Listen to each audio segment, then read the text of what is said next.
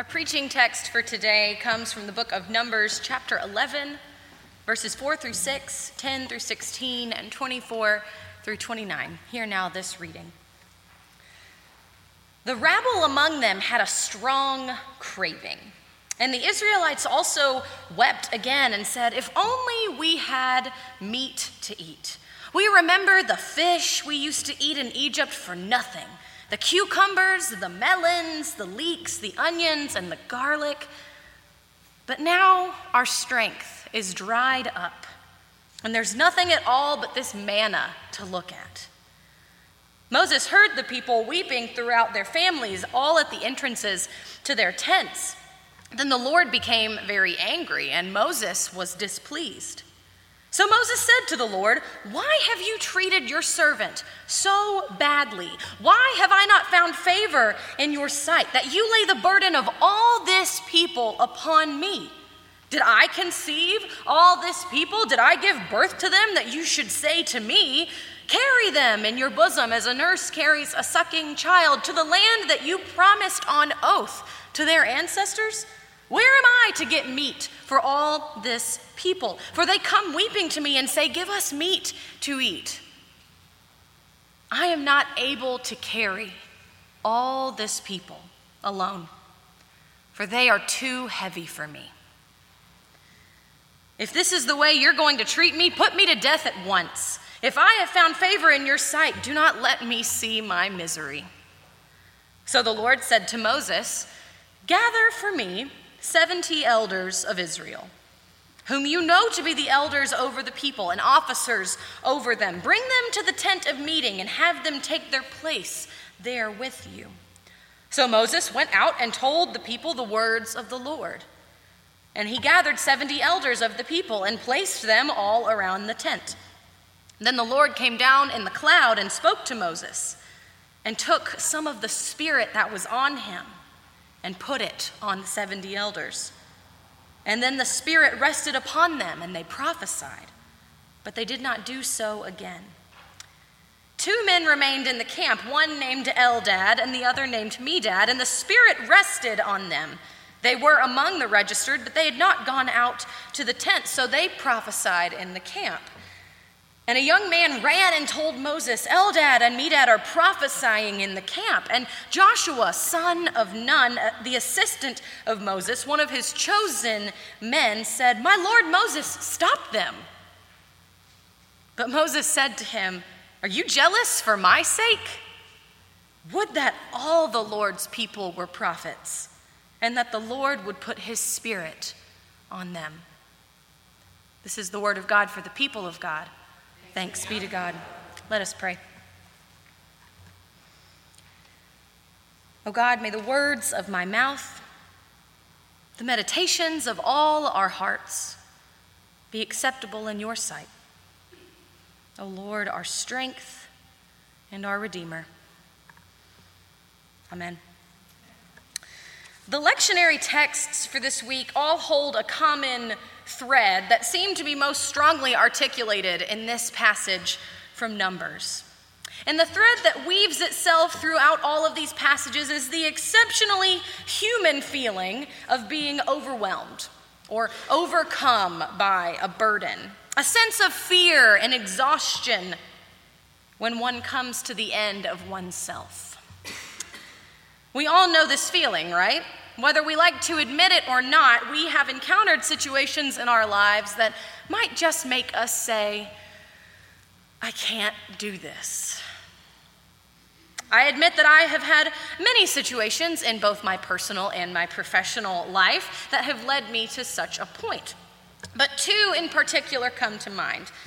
The first occurred when I was in my second year of seminary. Now, if you are familiar with the schedule of coursework for obtaining a Master's of Divinity, I know at least 3 of us up here are, there are some out there who are, but a lot of people compare the 3 years you spend in seminary to the events of the crucifixion. As in, the first year, you're crucified. The second year, you're buried in the tomb for Holy Saturday. And then the third year, you miraculously resurrect from the dead, right? So this particular situation is occurring during my tomb year, if you will. During my second year at Candler School of Theology, I was taking about 16 to 18 hours of coursework, most of these classes being some of the most difficult ones that I had to take in order to get my degree, like systematic theology and exilic texts and exegesis on those exilic texts and all that fun mumbo-jumbo we talk about in theological circles. I was also responsible for participating in a contextual education program where I spent about 10 hours a week at a church, serving there in various pastoral capacities. In addition to this, I worked for Candler's Office of Worship, where I was in charge of leading 2 worship planning teams under the administration and leadership of a very type A, wonderful woman, but I'm a very type B kind of lady. And we were responsible for about 1 service per week.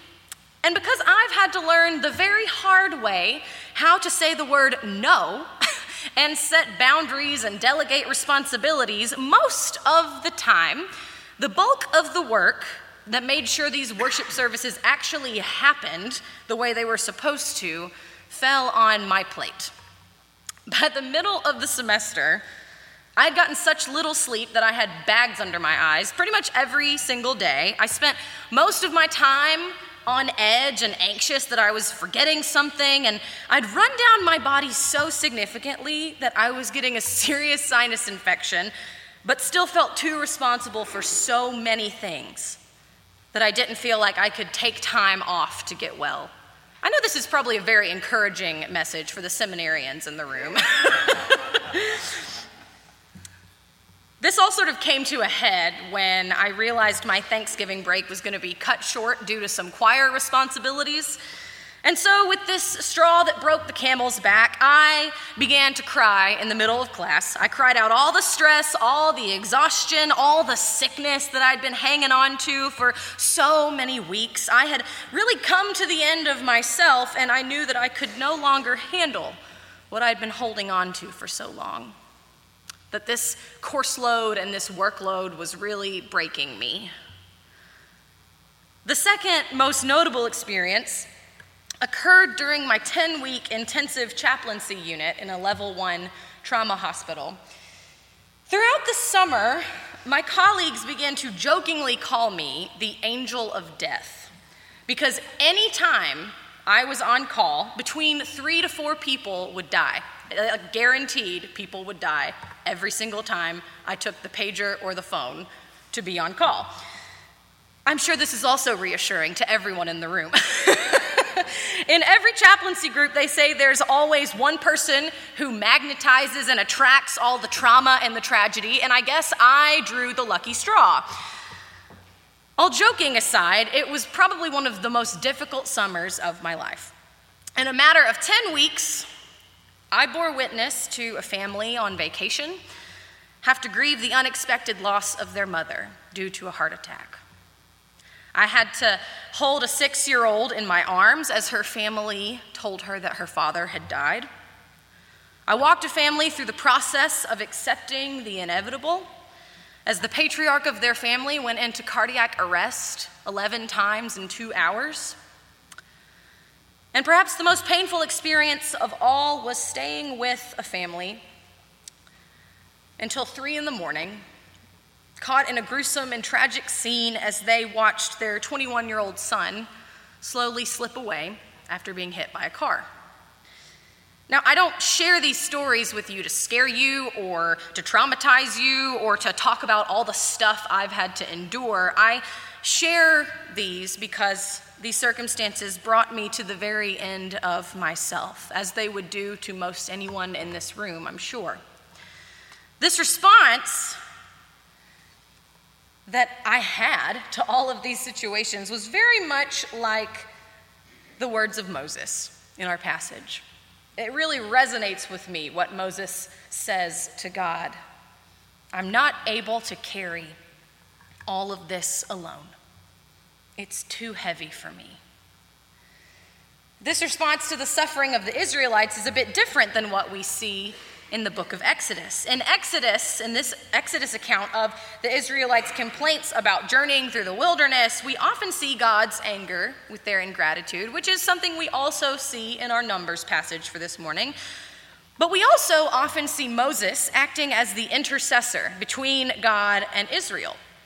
After the Israelites crafted the golden calf in the book of Exodus, God was pretty much ready to just destroy them for their idolatry. But Moses negotiated with God to preserve their lives, even though they had been unfaithful. But what we have in the Numbers passage for this morning is the complaint of the Israelites directly followed by the complaint of Moses. And the difference just might be that Moses has come to the end of himself. He's heard their complaints, he's interceded on their behalf, he is weary himself trying to possess hope for an entire nation, and he is just exhausted and longing for the end to be in sight, to finally get to that promised land. When we have reached this place in our own lives, it's isolating. We feel alone. We might even be alone. And it's difficult to go on doing the work of God because we just might wonder why it matters anyway. I'm not saying that this is exactly where Moses is, but he is burdened enough to ask God to put him to death rather than to go on leading the people, so it doesn't exactly seem like a far stretch. This is a really vulnerable place for Moses. And I believe God's response to Moses in this vulnerable time is important for us to notice. God does not, in fact, grant Moses' request to just polish him off the face of the earth. Instead, God commands him to gather 70 elders of the people and place them around the tent with him. And once they were gathered, God took some of the spirit that was upon Moses and placed it upon the 70 elders. When Moses became burdened with the ills of the people, feeling isolated as if he would crumble underneath the weight of bearing these burdens alone, God guided Moses to others who could share this load, those who could help him carry some of these burdens. God pointed Moses to the gathered community. When I think about those two very difficult seasons of my life that I shared with you a few moments ago, I distinctly remember there being a moment for me where I, like Moses, cried out in such a way, I cannot carry this alone. And just as God pointed Moses to his gathered community, God did the same for me. When I began to cry in class, which was horrifically embarrassing, by the way, a friend of mine took my hand and quietly walked me out of class, up the stairs, into the Office of Student Programming, and sat me down with an advisor who just made me a cup of tea and simply listened to me blab on and on and on about how overwhelmed I was and how stressed I had been feeling. And through that conversation, she gave me some permission to take a week off from some of my responsibilities, to assure me of the importance of taking care of myself. I left her office more calm, more at peace, and more empowered even to take care of me. When I was feeling overwhelmed and isolated because of the burdens I was carrying, the load I had on my plate, the gathered community took some of my burdens upon themselves. The morning after I had completed that grueling 24-hour shift at the hospital, bearing witness to yet another death, sitting with yet another grieving family in the wee hours of the morning, my cohort, my colleagues, my fellow chaplains gave me space to scream and to cry and to shout and to process and ask the vulnerable, hard, unanswerable questions of why do these horrible things keep happening? And why am I always the one who has to be around and watch them happen? That day, I had 2 colleagues drive me home. In the days that followed, everyone made sure to check on me, asking how I was processing my pain and my grief. reminding me that the tears would stop when they ran out. And until then, it was okay to just let them go. The trauma I witnessed isolated me in a way, but when I was overwhelmed with my grief and the horror of what I'd seen, feeling absolutely sure I could not bear any more pain, God guided me to my colleagues who sat around a table with me, my friends who laughed with me day to day, my gathered community. There's a beautiful significance to the movement of this passage, a powerful lesson in God's response to Moses, urging him toward community when the work of God became burdensome. This story is one of the many examples from Scripture that remind us that we were made to be in community with one another. As God's people who are gathered in this sanctuary, God's people who are outside of these four walls this morning, and God's people outside of our conventional understandings of church, we are made for one another. And our communal living involves doing the hard work of being vulnerable, being authentic. It means we are honest with one another. It means we look each other in the eyes and say, I cannot do this alone. It means we gather together to lift some of the load off of our sisters and brothers, and we willingly bear it ourselves. Because as we are called to live in such authentic community together, we are called to do the work of God in the world when we leave this place together. I think about the model of ministry that we've crafted as a pastoral staff and as a general church staff, one that is not from the top down, but one that empowers you, one that puts the ministry of this church in your hands, one that reminds us that it takes all of us to do the work of God in the world, not just your pastors, not just the administrative staff, but everyone gathered here has a vital role to play in the ministry of this church, in the work that God calls us to do in the world. But we cannot do it alone, for I assure you, if you try, it will be too much to carry.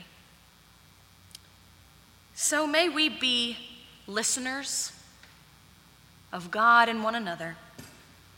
May we listen to God's voice guiding us toward each other when the burden is too much to carry alone. May we lift the load from one another as God has called us to do. And may we, strengthened by God's Spirit and our holy fellowship with one another, do God's work in the world together. In the name of the Creator, the Redeemer, and the Sustainer. Amen. Let us pray. Oh God, I ask that you remind us of our need of you, that you remind us of our need of each other, that you remind us that we are made for one another. And God, that we would love each other in that spirit, that we would love all those outside these walls in that spirit, that we would be a people, a church, a gathered community that is honest with one another, that offers up some of our burdens and takes on the weight of the world together, lightening the load little by little. Give us courage. Give us strength to do this through the power of your Holy Spirit.